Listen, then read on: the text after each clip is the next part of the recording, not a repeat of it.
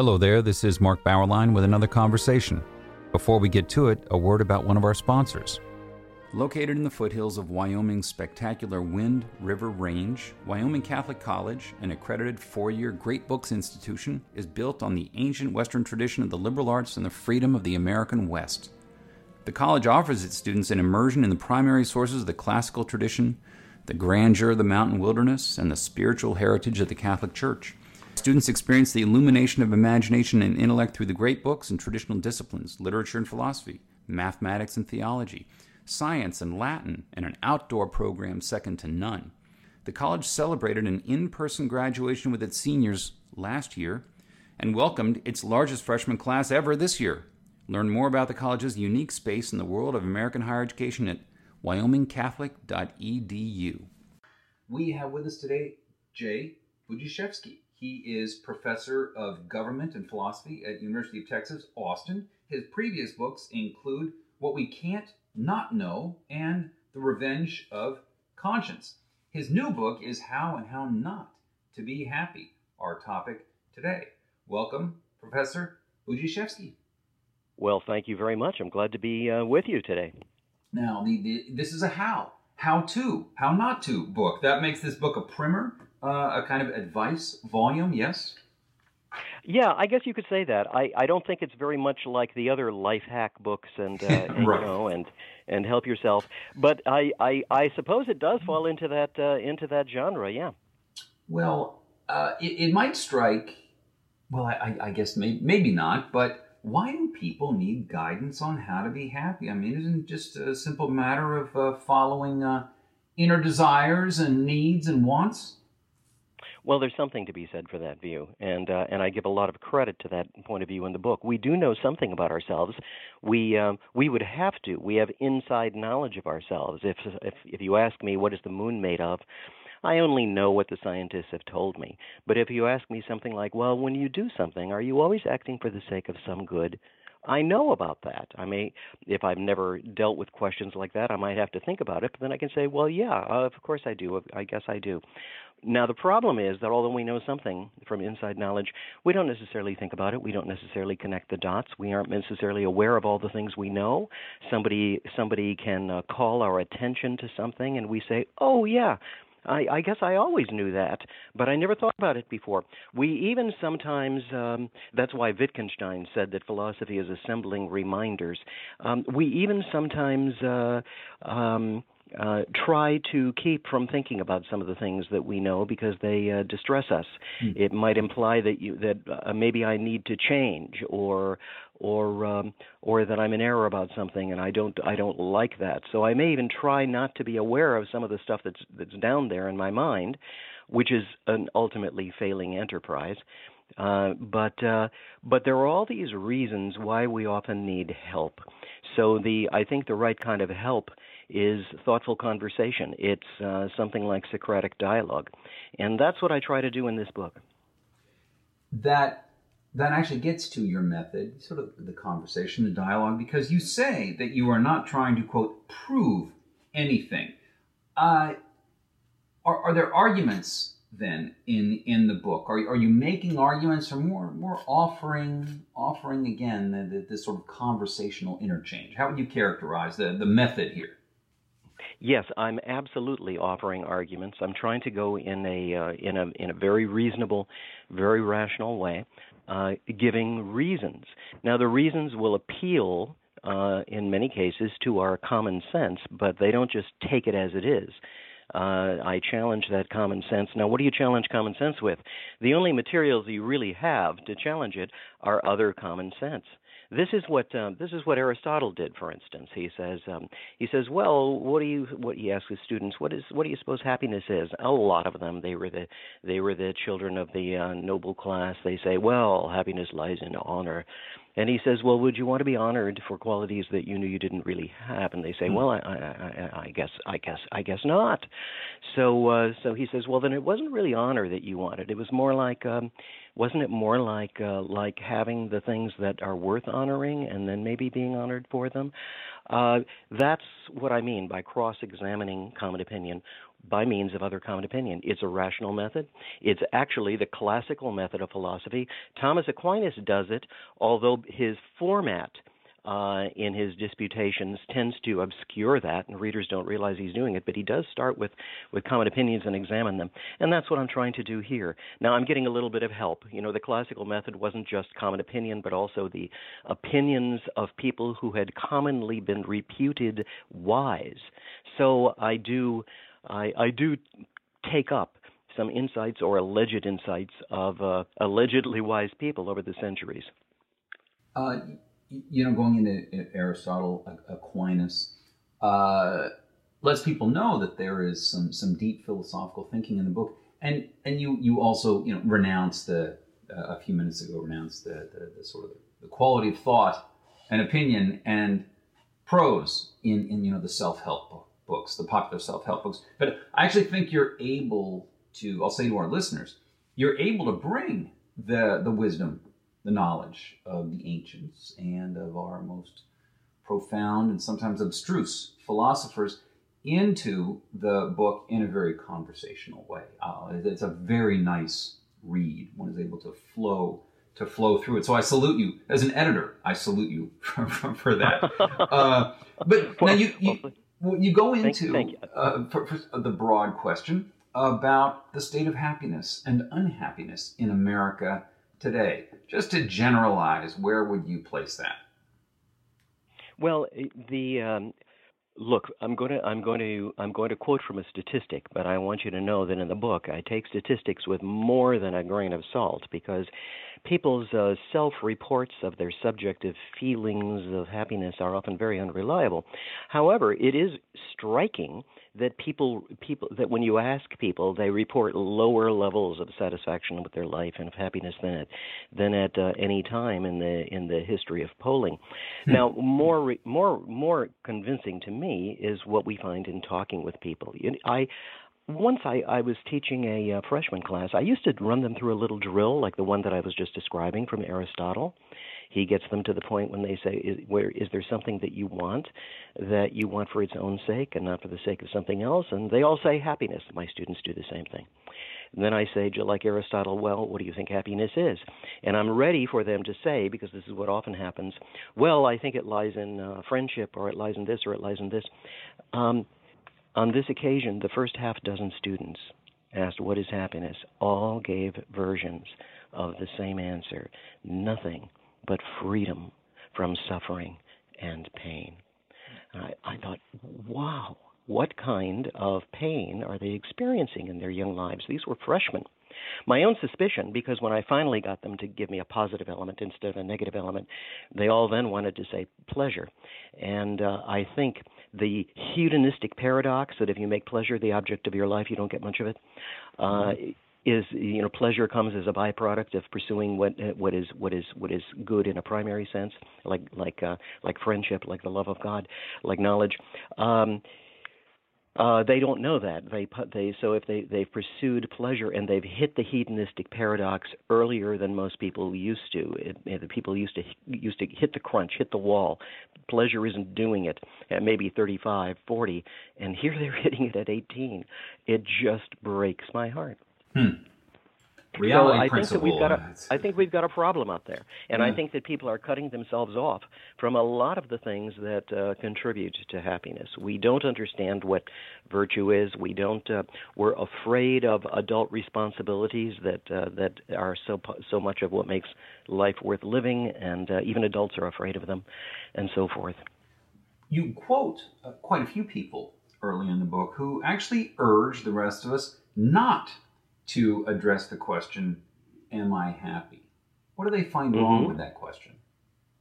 Well, they have a lot of different reasons. Some will say, for instance, that, and let me preface this with the remark, whenever there's an error, or at least, look, I'm trying to say what I think is true, so that you understand, I mean what I think is an error. Whenever there's an error, whenever we make a mistake, even if it is a mistake, there must be some grain of truth in it, or we couldn't have found that mistake plausible. And so in all these reasons not to ask why we're happy, there's always a grain of truth there. Just like in the false opinions about what makes us happy, there's always a grain of truth, but people get that grain wrong. So one reason why people say, oh, you shouldn't be asking that, is because they say obsession with what are we happy yet is not going to make you happy. They're right. But now how do they know that obsession, asking, are we happy yet, does not make you happy? They know because they must have done some inquiry into happiness. They must have thought about it. And so they couldn't be saying we shouldn't think about it at all. They've learned one important thing about happiness. All right, without being obsessed, is there anything else that we can learn? Another mistake people sometimes make, this is a mistake that Jews and Christians will occasionally make. They say we shouldn't be pursuing happiness. We should be pursuing God. Well, God is our ultimate good, but I don't think that means that we should be pursuing God instead of happiness. I think that means God is our happiness. When we think that it's that ultimately that complete and perfect happiness and flourishing that leaves nothing to be desired lies anywhere else in God, it's a case of mistaken identification.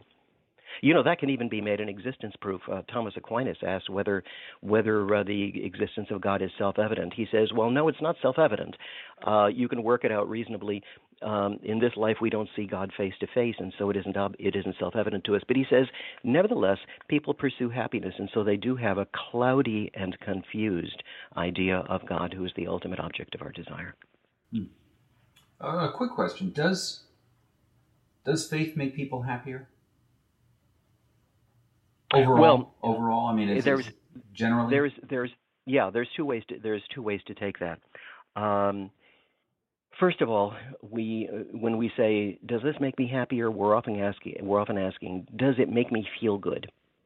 And I don't think happiness is a feeling at all. I think happiness is not something we're feeling, but something that we're doing.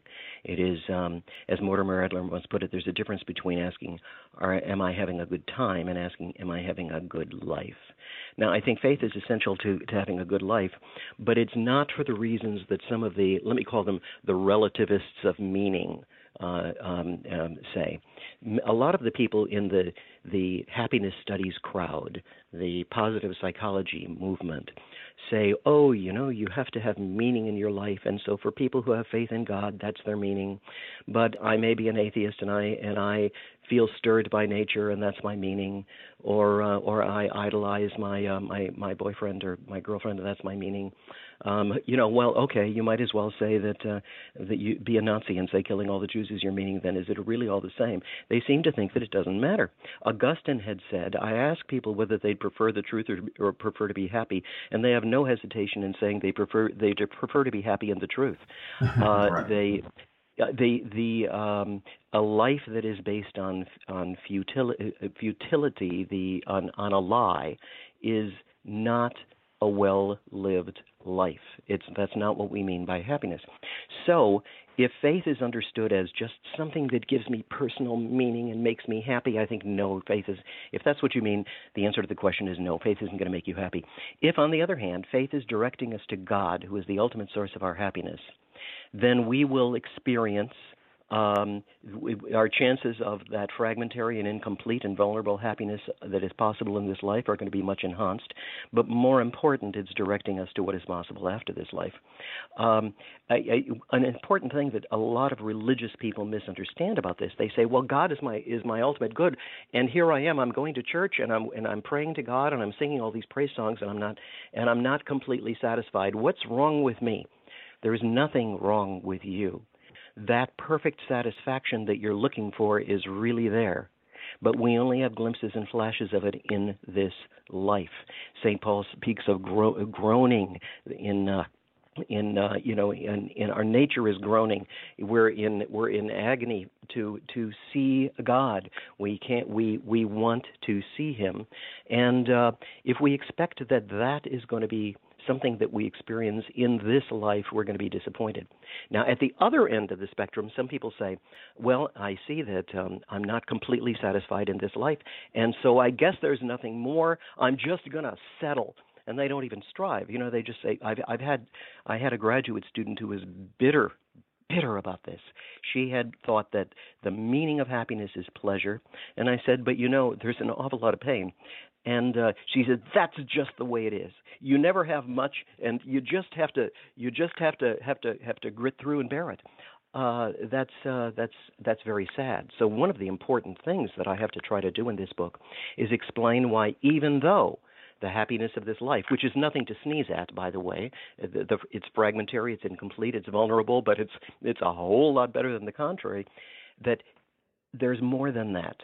And you don't have to throw away the aspiration for that complete and perfect fulfillment that leaves nothing to be desired, which is found only in the face of God. Let's pause for a moment to ask if you were looking for a Catholic university where the greatest works of Western and Catholic tradition are the foundation for learning, all in an environment that is faithful to the magisterium. That's the University of Dallas in Irving, Texas. Recommended by the Cardinal Newman Society, the university offers an exceptional liberal arts education with undergraduate and graduate programs in arts and sciences, business, and ministry, as well as a campus in Rome, Italy, all of them preserving the wisdom of the past while preparing students for world-changing futures. Academically excellent, always faithful. Apply today at udallas.edu. You proceed through a lot of the things associated with happiness, address them. First one is, what is the relationship of happiness to wealth? Well, people, I said that there is a grain of truth in every error. The idea that happiness lies in wealth is an error, but there is a grain of truth in it. We do need some material things. We are not, angelism is a big mistake. The idea that we're just souls, we don't have bodies, you don't have to pay any attention to the needs of the body. Of course I do. I need to put food on the table for my family. I need to put a roof over their heads. I need to be able to clothe them. I need to eat myself. And I need other kinds of things too that aren't usually called wealth, but that are external goods. I need friendship and so forth. But the problem is that people then make the mistake of thinking, okay, this material stuff, I need this stuff, and so that's where happiness lies. And the more of it I get, the more happy I will be. It looks like the kinds of the people are often in our day suicidal when they're in destitution, but they're often suicidal when they're very wealthy and living in high status neighborhoods too. Finding a certain moderate level where you're living at the level of your station or a little bit below seems to be the best target there with respect to wealth. And also, wealth is not, just like any of the human goods, wealth is not a good in and of itself. You have to know what it's for and what to do with it. And this is why the virtues are so important. Aristotle once remarked, and I think he is dead on this, that even good fortune in excess might better be called bad fortune. And we can add even good fortune, even if it isn't in excess, if I don't have the moral character, the virtues necessary to know how to make use of this, that's going to be bad fortune to me too. Wealth is something that could be a good up to a certain minimum level, but virtues are something that can't not be good, and they're necessary to make the other things good. Now, doesn't extraordinary beauty make you automatically happy? Extraordinary beauty. Now, there is something so interesting here. Certainly, there is. Look, we have a longing for beauty, and the satisfaction of these longings is pleasing. It's delightful. It's elevating. Some longings much more so than others. But the longing for beauty, like the longing for love, is often misunderstood because usually another longing is mixed up with it. You see something beautiful, and it has the fragrance of eternity. You love your wife, and your love has the fragrance of eternity. There's really two longings here going on. There's the longing for the beauty itself, which can be satisfied by beauty. Or, as it may be, the longing for love, which can be satisfied by love. I've been married for 50 years. Love is sweet, okay? 50 years? Oh, yes, 50 years. Isn't that unbelievable? I'm a real dinosaur. Good for you. And your wife. Good for you. Thank you. no, it's wonderful, but that longing for love human love can be satisfied. That longing for beauty can be satisfied, but the other longing that longing arouses, longing for the transcendent beauty, longing for the eternal love, that can't be satisfied by the beautiful painting, by the sunset, by even by the face of the beloved. The glory of the face of the beloved. I look at my wife's face sometimes, and it's as though it's glowing. But what that is, that's a vision of her in beatitude. That's a vision of how God sees her. And so what that's really directing me toward is another longing that she can't satisfy, because it is a longing for God. The best thing that I can do with her is to walk together into that mystery of God. Next, health. What about the relationship of health and happiness? We have such a obsession with health in our society. Is that a sign of health will make you happy? No. Again, it is a lot harder to flourish if you're in pain all the time. Although, there are some pretty happy, unhealthy people, and there are some very unhappy, healthy people. I quote a fellow in the book. You have to have compassion for him. Nobody could fail to have sympathy for him and could understand his motives in saying this, even though he was wrong. He was a recovering alcoholic and had really, after describing a night full of nightmares of spiders and things, he says, health is everything. If you have your health, you have everything. If you don't have your health, you have nothing. He was putting all his eggs in that basket, and that is just wrong.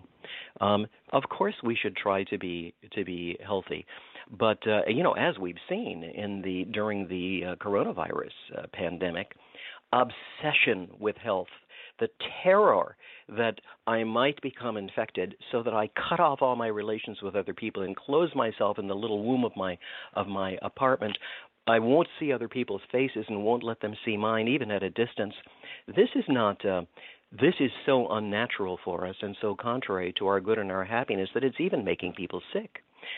There's been recent information that a vastly greater number of people have died during the pandemic than the number whose deaths can be traced to the disease. And it looks to me like some of there are various explanations. Maybe these were secondary diseases caused by the disease, and there's no doubt something to that. But it's not enough. I think that some of the preventative measures that we've taken and some of the responses that we've made, terribly increasing anxiety, obsession, cutting ourselves off from natural social contact, have made us sicker in many cases than the disease did. So sure, pursue your health in a reasonable way, but don't treat it as the only good to be pursued in abstraction from all others. You discuss fame and glory as well. All this goes back to the discussions of the ancients on these issues. But I wanted to get to a modern issue here that you bring up, and that is the focus on self-esteem. Especially in say, elementary school with children, the focus on self-esteem. Is there any science behind the idea that low self-esteem causes social and personal problems and deep unhappiness? Well, people thought this was the great panacea, and when the self-esteem movement broke out, and it's been going now for a half a century. When the self-esteem movement broke out, people said that it was going to reduce crime rates and reduce drug addiction and make families better and make marriages better and even reduce taxes, because people with high self-esteem would work harder and pay more taxes, and so there'd be a budget surplus, and you could then reduce the taxes. I mean, there were crazy things that people said. Now, of course, we should not hate ourselves.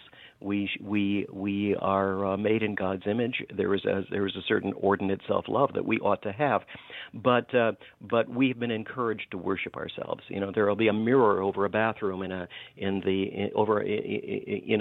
elementary school, and it says you're looking at one of the greatest people ever in existence. This the evidence actually runs in the other direction, and it has caught some of the psychologists who had been on the bandwagon by surprise, and they've jumped off the bandwagon. One says, well, we tested some of those hypotheses, and we found that high self-esteem seemed to make people a little bit more confident, and made them sometimes feel good. But that's about all. That's about all that we found. Students who were tested, they had low-achieving students in a class. In some classes, and the control group, they just encouraged them to work hard and so forth, and to try to do better. In the experimental group, they did that, but they also took special measures to boost their self-esteem and to encourage them to think that they were really great, they were really cool. And the students in the group where they made all these efforts to boost their self-esteem did markedly more poorly than the students in the other group. With the evidence that scores on the narcissism index, the narcissism score and the multiphasic personality index are going up over time in the general population. And so some psychologists have actually started to say, oh, well, that's okay. That's normal narcissism. Well, look, that's crazy. Of course, everybody, even a normal person, will have a score of some sort on a narcissism index, just like every object, even if it's 60 degrees below zero, is going to have some number on a thermometer. But that doesn't mean that. But to say there's normal narcissism is like saying that just because a courageous person has to have a certain amount of fear, that we should have normal cowardice. Narcissism is a term for a pathology. It's not hitting the mark between the right and the wrong amount of self-confidence. So I think that we've done a lot of damage to people with this. We've taught people to glorify themselves, to think that they are little gods, and it's not the only problem that we have today, but it certainly is contributing to a lot of other social pathologies and individual sources of misery. My response to them is, do you know how Narcissus ended? It didn't go well. So, yeah, I think there's a lot of psychological wisdom in the story of Narcissus from the beginning of his life. Okay, power. Doesn't power enable you to do all the things you want and make you happier? Power is one of those things like wealth, where a lot of people believe that it will make them happy, but nobody wants to admit it. My students will often choose their jobs exclusively on the basis of whether they can pull down the big bucks. But if you say, do you think wealth is really important? They say, nah. Now, it's the same thing with power. Very few people will admit to wanting power, but they'll say, I want to exercise leadership. I would like to have an administrative position. I would like to be in management. I would like to do this. And we would condemn them if they say, I want power, but we praise them for saying these other things. We say, oh, what initiative, what a fine young man. Now, as always, there's a grain of truth, and we've got to extract it and figure out what to do with it. Of course, power in and of itself is not a bad thing. I'm a father. Now, my children are long grown up, but I've got, the grandchildren now, and I'm still thinking about this. Procreation continues after your own children. The procreative project continues after your own children are grown, because then you help your own children establish their new families, and I see that one has to have enough power to protect one's children. One has to have the power to direct them and guide them without other people running interference and trying to get between you and your children. If I'm running an enterprise, I have to have the reasonable amount of power to run it. The church needs the power to worship God and to not be suppressed by the state. I mean, these are all power in a certain sense, but to say that we need the power appropriate to our mission and our station is very different than saying power in and of itself is the source of happiness, and that is a source of disaster and misery to think that way. Do you think that it's necessary to have a goal or purpose beyond yourself, beyond your circumstances, your ambitions, if you want to be reliably, consistently happy? Well, if people who say they have, this is one of my bones to pick with the positive psychology movement, the happiness studies crowd. It's true that people who say, "Oh yes, I have some meaning in my life," do report higher scores on their when you say, "Oh, are you happy?" But what they're measuring though are what they call positive emotions. What they're measuring is how you feel, and that's not the same as happiness. Like we talked about Augustine earlier, who said, "I ask men whether they would rather be happy and just happy or happy in the truth," and they say happy in the truth. Of course we want meaning. Why do we want meaning? We are rational beings. Our minds have a built-in inclination to seek the truth and the meaning of things, especially the deepest, the biggest meaning, which is God, the first cause, the first meaning, the first good, the uncreated source of all that has the possibility of being wonderful in our lives. So if our ultimate meaning is put someplace else, we're going to be looking for trouble. I quote one fellow in the book. I wish I could find this article. Years ago, I read it, and a reporter had gone around and interviewed people in 12-step groups. And, in 12-step groups, which I admire, by the way, at one point, the alcoholics or cocaine users or whatever they are, they say, we acknowledged that we had to yield to a power greater than ourselves. And so he went around, and I think, I'm not certain of this, I think years ago they used to say God, but now they say a power greater than ourselves. It's become relativistic. He went around and he said, well, for you, what is the power greater than yourself? Well, as one might imagine, a lot of people did say God. Some people said it's the power of the group. Well, okay. I mean, friendship can be encouraging. That's good. Some people said my inner goddess. One guy said, what is the power greater than yourself to which you submitted yourself? He said, well, for me, it's electricity. And, that he may have had subjective feelings of satisfaction. He may have been more likely to give a yes when asked that question on the subjective self-examination survey, the questionnaire, are you happy?